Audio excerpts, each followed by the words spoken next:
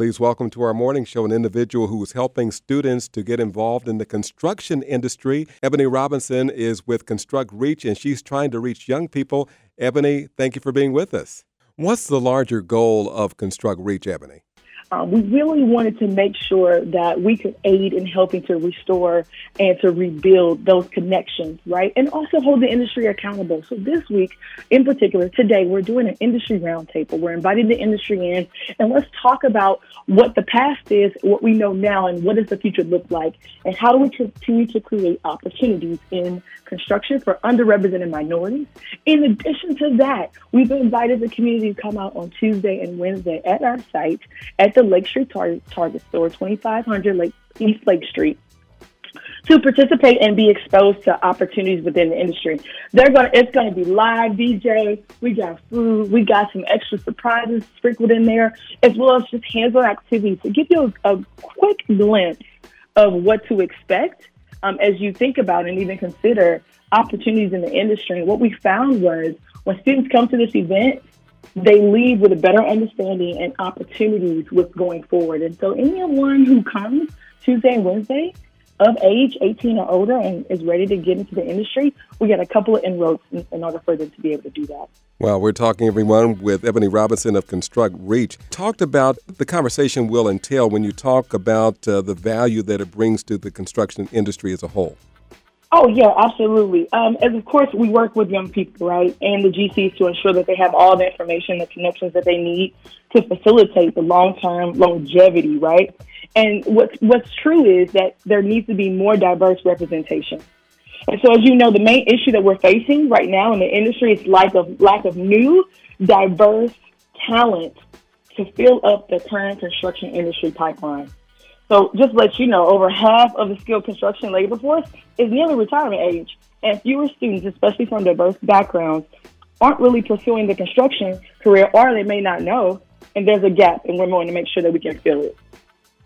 You mentioned Build to Heal. So how does this event heal the community, and how did the relationship with Target come about when Target is not normally known as a construction business?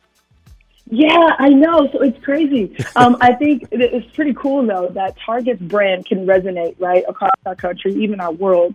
But also they take pride in making sure that the people that are building their stores are represented in the communities, right? Mm-hmm. So that makes sure that on site, if you were to go to your local Target store, if you can find someone that's actively working on remodeling or building a new Target store, that you can find someone that looks like you. And so with this particular location residing, 2 miles away from where George Floyd passed, it serves as an important reminder for us to both embrace adversity, diversity, and inclusivity right now, and, of course, the consequences of racism towards minorities.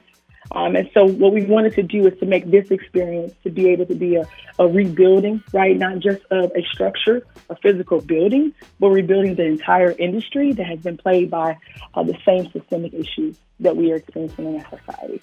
Really interesting. The event is called Build to Heal, and that's starting today, a 3-day event. Again, where is it, and how can you be a part of it? Yeah, so today is for our industry partners, but Tuesday and Wednesday, you as the community member, so you have a youth and young adult from the ages 16 to 21, I advise you to go to constructreach.com/Build to Heal. Register there. In case there's any wonky things going on right now, because we're getting close to the event, I want you to go email me at info@constructreach.com. Again, that's info@constructreach.com. If you're saying, Ebony, I got 5 youth that I want to bring, I think this would be a great event to expose them to, we are waiting you, and we cannot wait to celebrate this opportunity, as well as expose your youth and young adults to the opportunities of construction. And lastly, follow us on all social media platforms. That's Facebook, that's Instagram, that's Twitter, that's and also our website, constructreach.com. You're certainly a vibrant soul. Is there a final thought that you'd like to leave with our Twin Cities audience this morning? Yes. Of course. One, thank you guys for this opportunity. Twin Cities has been my home for about 8 years before we went back to St. Louis, where I was born and raised to do mission work. But this has been truly a blessing to be here to help facilitate change. And Minneapolis, you're right. You're the best city to have this next chapter unfold. And I'm so excited to see what the rebuilding is going to look like, the restoration is going to look like. And hey, if you are looking for opportunities within the industry, you say, Ebony, I have no idea. I didn't even know. Follow us, connect with us. Let's get you into the right connection, because we're a facilitator as well. So if you're looking to get into the industry, we got a lot of connections. And I would love to make sure that you and your youth and young adult, your cousin, your sister, your brother gets a chance to have the accessibility to the industry for new opportunities.